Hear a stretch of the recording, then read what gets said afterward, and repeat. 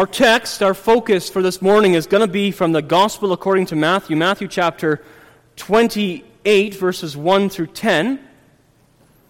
But we're going to be reading a little bit more than that. We're going to start reading at Matthew chapter 27, verse 57. Matthew 27, verse 57.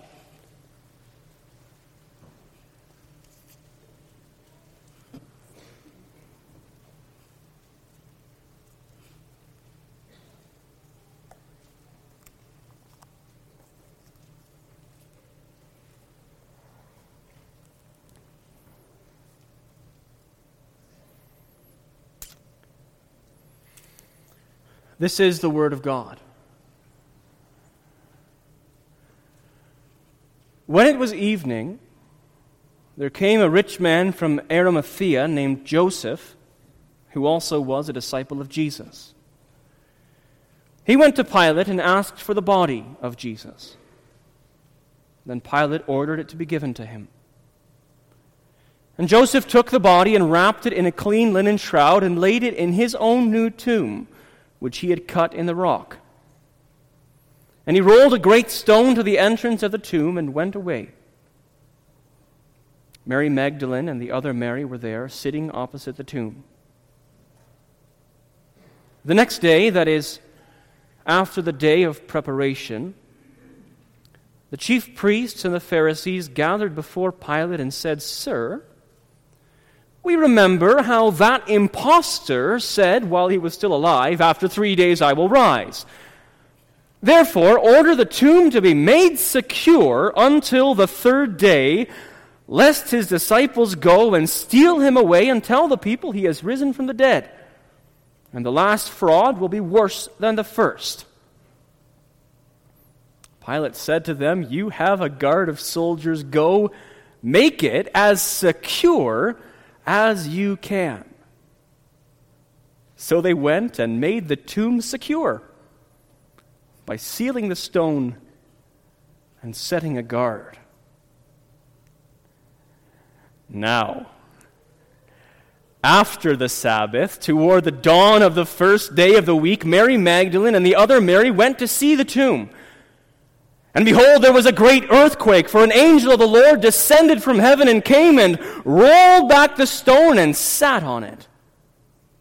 His appearance was like lightning, and his clothing white as snow. And for fear of him, the guards trembled and became like dead men. But the angel said to the women, "Do not be afraid. For I know that you seek Jesus who was crucified. He is not here, for he has risen, as he said. Come, see the place where he lay. Then go quickly and tell his disciples that he has risen from the dead, and behold, he is going before you to Galilee. There you will see him. See, I have told you." So they departed quickly from the tomb with fear and great joy, and ran to tell his disciples. And behold, Jesus met them and said, "Greetings." And they came up and took hold of his feet and worshipped him. Then Jesus said to them, "Do not be afraid. Go and tell my brothers to go to Galilee, and there they will see me." The grass withers, the flowers fade. Indeed, the kingdoms of this world come to nothing, but the word of our God will stand forever.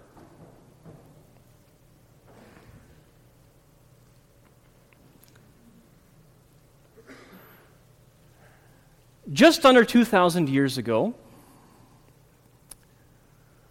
a cold body was taken down from an instrument of torture and execution. The hours of agony were over for the one who had been killed, but the time of mourning had just begun for his friends. They gathered around, those who could be gathered, those who could be found at least, and they did what they could to prepare his cold body for a hasty burial.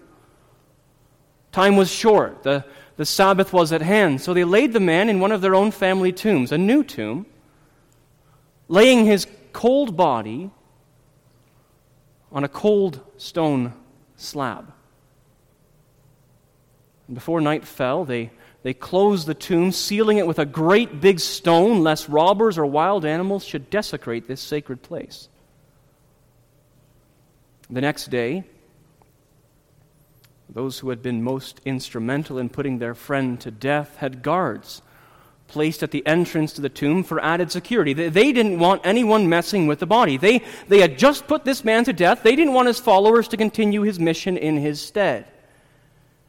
In fact, so great was their fear that they even had a seal placed across the tomb's entrance, barring any from entering it, lest the wrath and the power of Rome, the greatest kingdom the world had ever known, should fall on them. And so for 3 days, Friday, Saturday, and the beginning of Sunday, the body lay there. The man's friends grieved their great loss. The man's enemies continued to scheme. But for those 3 days, that cold body remained cold. Until,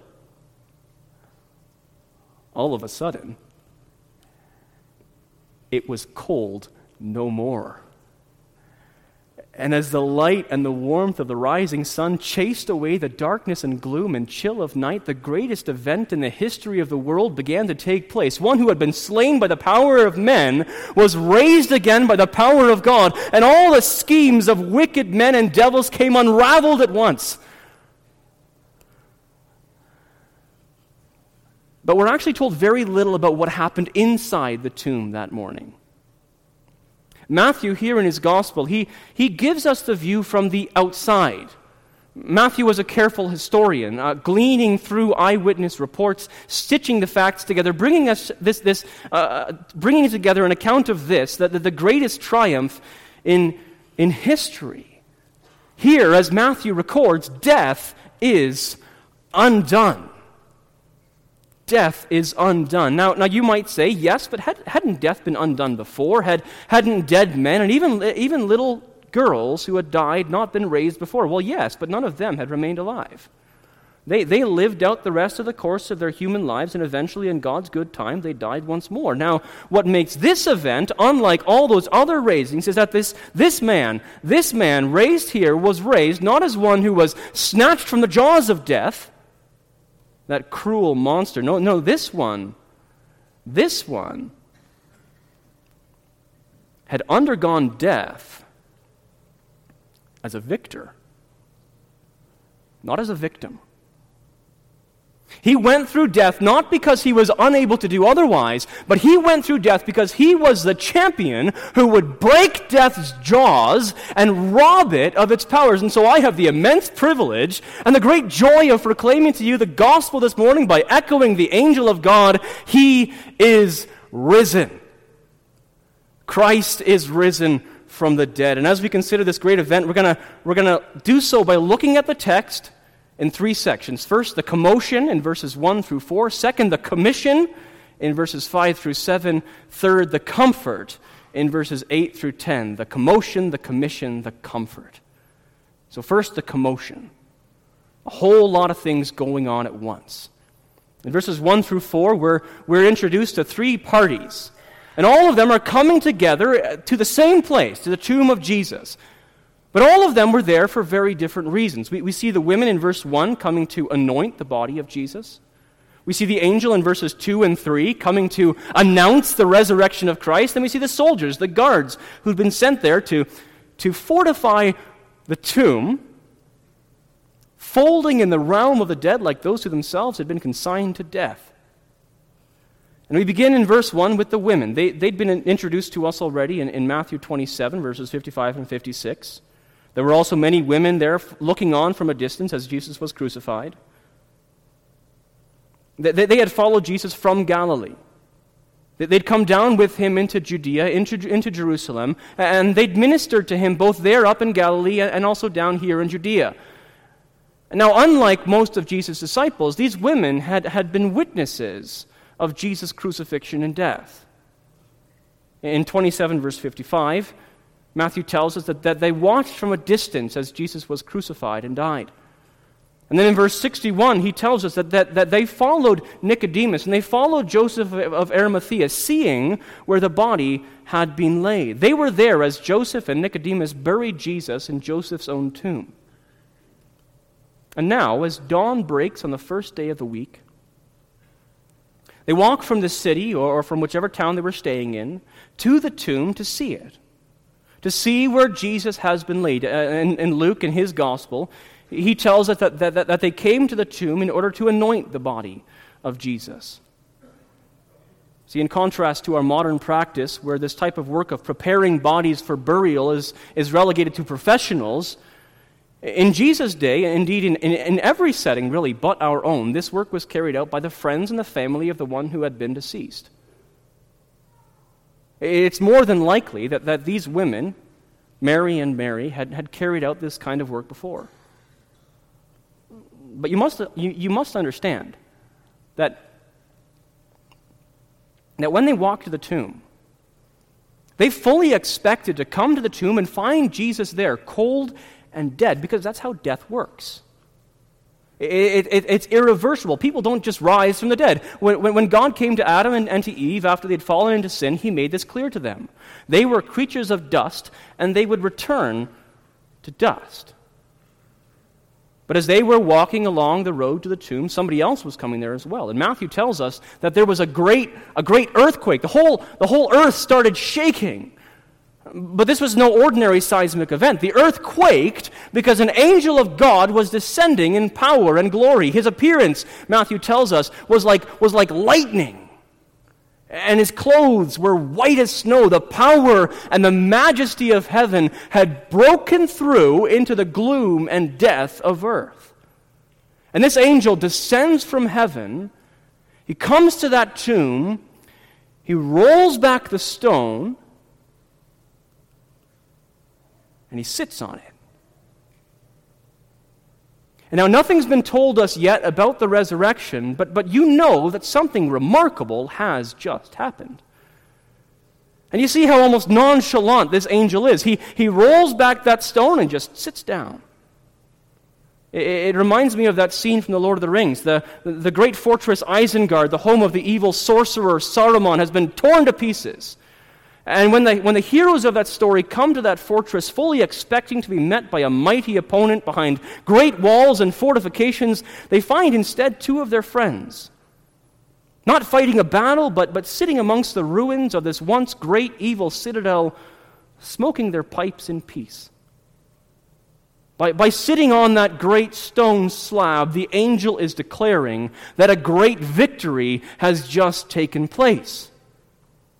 And now you might ask, well, why an angel? And let me read this to you from Psalm 35. The psalmist talking about his enemies, talking about his opponents, those who stood against him. Let them be turned back and disappointed who devise evil against me. Let them be like chaff before the wind, with the angel of the Lord driving them away. Let their way be dark and slippery, with the angel of the Lord pursuing them. For without cause they hid their net for me. Without cause they dug a pit for my life. Let destruction come upon him when he does not know it. Let the net that he hid ensnare him. And let him fall into it to his own destruction.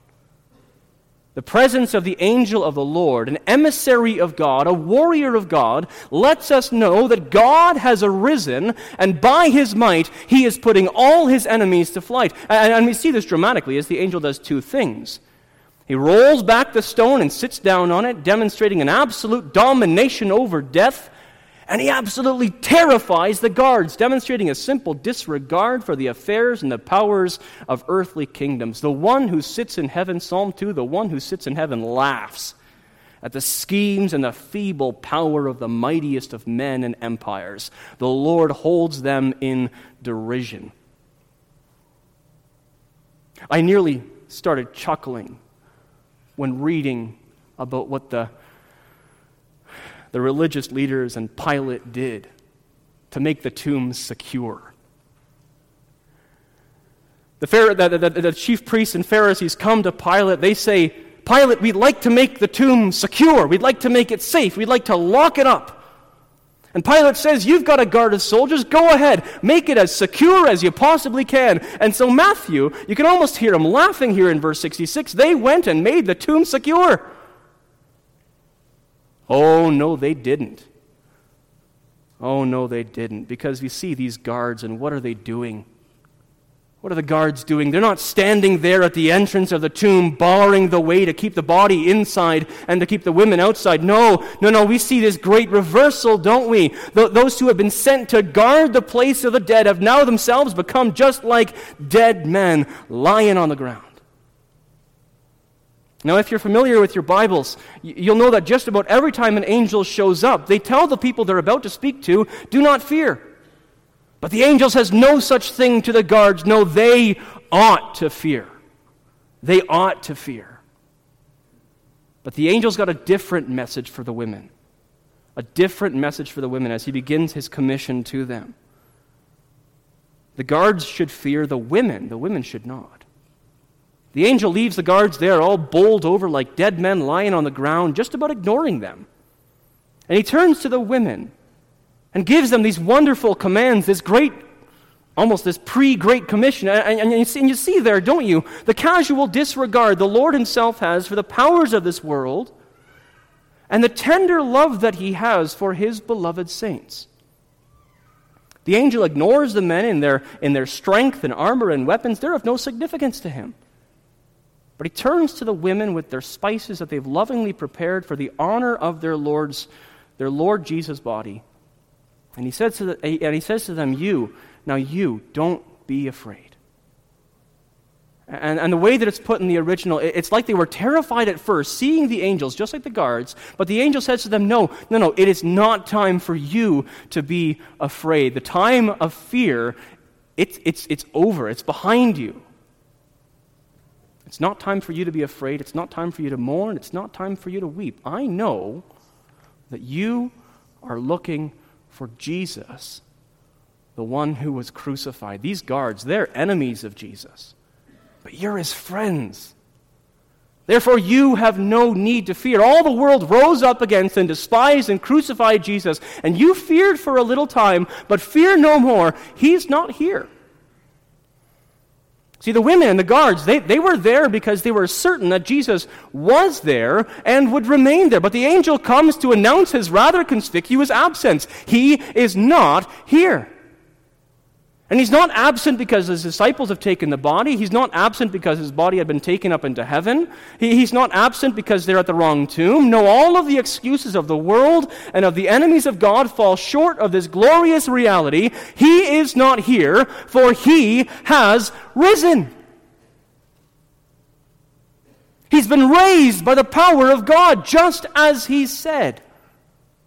See, Jesus had told his disciples before that this is exactly what was going to happen. 3 times at least. He had told them that he was going to Jerusalem to be judged, to be tortured, to be killed, and to be raised from the dead on the 3rd day. He told them plain as day that he had power both to give up his life and also to take it up again. And now Jesus had done exactly that. Just as he and the Father and the Holy Spirit had planned from before the foundation of the world, this Christ, once crucified, once dead, was raised again. Death could not hold him. Death was too weak. And just so they could see with their own eyes, the angel says, come on in and see the place where he lay. Hear my message with your ears and now see with your eyes. He's not here. He has risen. And having told them that news, he then commissions them to go and spread the news to the disciples. The grief that had gripped the women had also gripped the disciples. And they, no less than these 2 women, they need to know that their master, their Jesus, is alive. They needed to be reminded of what he had told them again and again. And not only were they to tell them the news, but they were also to tell them that Jesus was going before them into Galilee. Jesus was going to meet with them. The sheep had scattered when the shepherd had been struck. But now God sends his messenger to these women before him to speak comfort to those sheep and to gather them to him once again. And now before I move on to the final point, I'd like to make a few points just about the significance of the resurrection. It is, after all, a crucial part of the most important event in the history of the world. And the first thing I want to point out to you, and I know to most of you this is blindingly obvious, but it's worth saying, the first thing I want to point out to you is that the resurrection is a historical reality. There are some who want to blunt this fact by making it a mere story about the moral of good triumphing over evil. There are some who put it in the same category as myths about Greek and Roman and Egyptian gods and goddesses and heroes. There are some who say simply that Jesus just fainted on the cross and woke up in the tomb and walked out himself. There are some who persist with the myth that the disciples stole the body. There are some who say that the disciples and the other witnesses just dreamt up or hallucinated the whole thing. But Matthew and the other eyewitnesses would have us believe no such thing. The Bible presents this story as fact, as nothing less than fact. In fact, as the New Testament goes on to say, the resurrection of Jesus is one of the best attested facts in all of human history. He appeared at one time to 500 people, most of whom were still alive at the time of the writing of this gospel. And the gospel accounts themselves deal rather directly with all of these myths about the resurrection. The women and the disciples put themselves forward as those who had not only seen, but who had also walked with and talked with and had eaten with and even touched the risen Lord Jesus. This is no myth.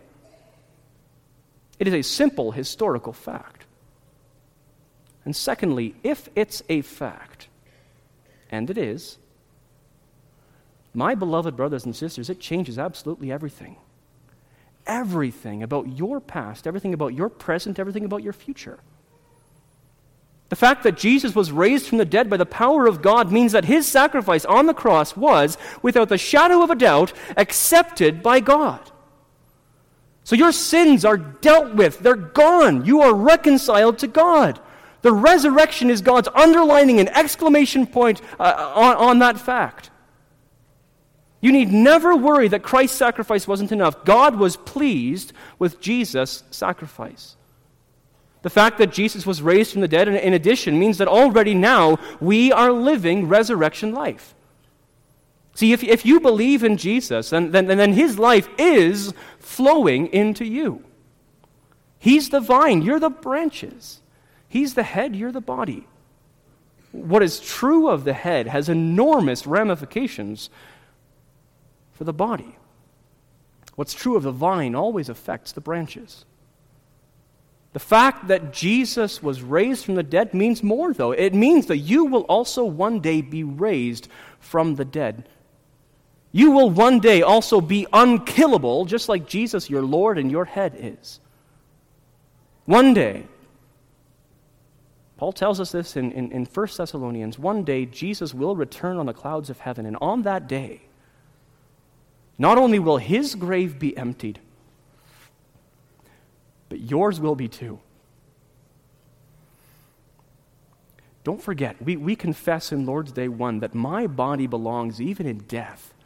My body belongs even in death to my faithful Savior Jesus Christ. His blood was poured out and his body was broken not only for the sake of our souls, but for the sake of our bodies as well. Now people in the world, because they know neither the Scriptures nor the power of God, they have a number of different responses to death, don't they? When death is finally, unavoidably encountered by them. Because you do understand, don't you? That you can't put off death forever. No, at the time appointed by God, every single person will die. The only question is whether it will be a good death or a fearful death.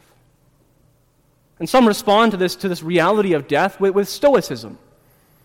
Right? Not going to let that bother me. At a funeral, you'll see them there, stiff upper lip, very Victorian, unfazed by the horror of death without Jesus. It's just a part of life, they tell themselves.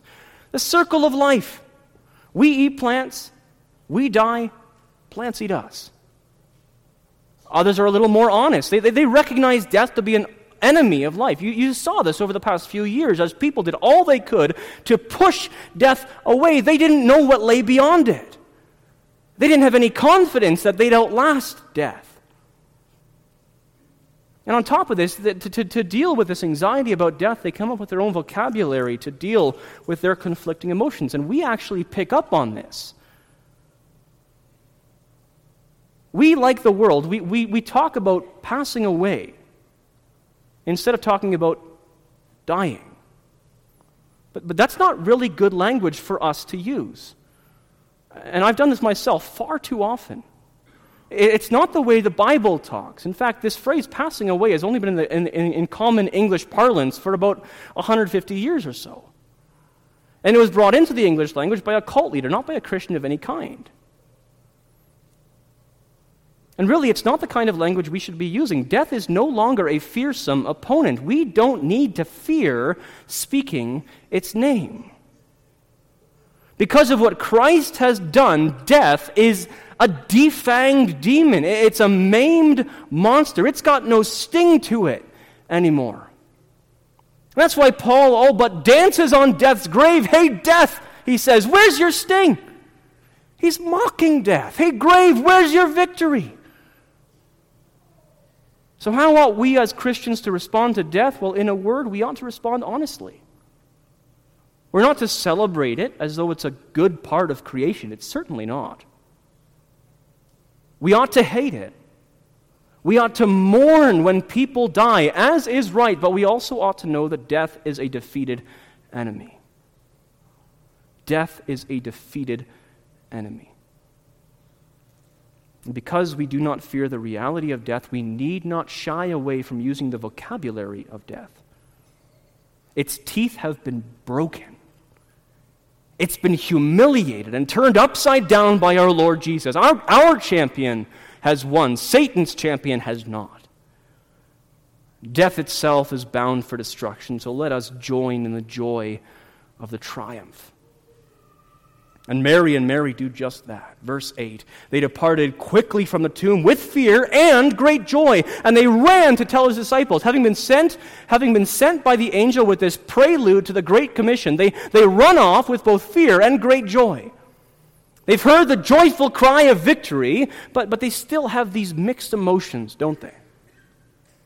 But all the same, they're running off to announce the good news to the disciples. They're faithfully carrying out this task that God has given them through his angel. And as they run, who do they meet? They meet Jesus. And this day just keeps getting better and better and better. They see the one their souls love. Jesus intercepts them. It's as though he said to himself, I'm not going to wait till Galilee. I'm going to show myself to them now. And he greets them. Greetings. It's like he's saying good morning to them. Like nothing has happened. But they know that everything has changed. Nothing will ever be the same again. They know something now that they may never have known with this clarity before. Jesus, they know, Jesus is the Lord of heaven and earth. Jesus is worthy of the same honors they have always given to God. Jesus, they must now realize Jesus is God himself. If they never knew it before, they know it now beyond a shadow of a doubt. And look what he says to them. Just like his messenger had told them earlier that very morning, do not be afraid. Again, Psalm 34, 4 and 5. I sought the Lord, and he answered me, and he delivered me from all my fears. Those who look at him are radiant, and their faces are never ashamed. These women had come to the tomb as soon as it was light, and they had come afraid. They were afraid then because they were sure beyond a shadow of a doubt that death had taken Jesus from them. But he tells them not to fear. Why? Because death has not taken Jesus from them. Jesus has taken death from them. And so he tells them, and he tells us as well, do not fear. And he sends them once again to his disciples to tell them what's happened, to tell them to meet him in Galilee. This is one of those hinge points in human history. One of those hinge points in the history of the world. Everything has changed. Nothing will ever be the same. But it's our Jesus. It's our Jesus who's doing the changing. And so you know, like those women knew, you know that it's all as good as it could be because Jesus wants no ill for us. And in the future, let me tell you, in the future, it'll be better than anything you'll ever be able to dream up because Christ is risen. Let's pray.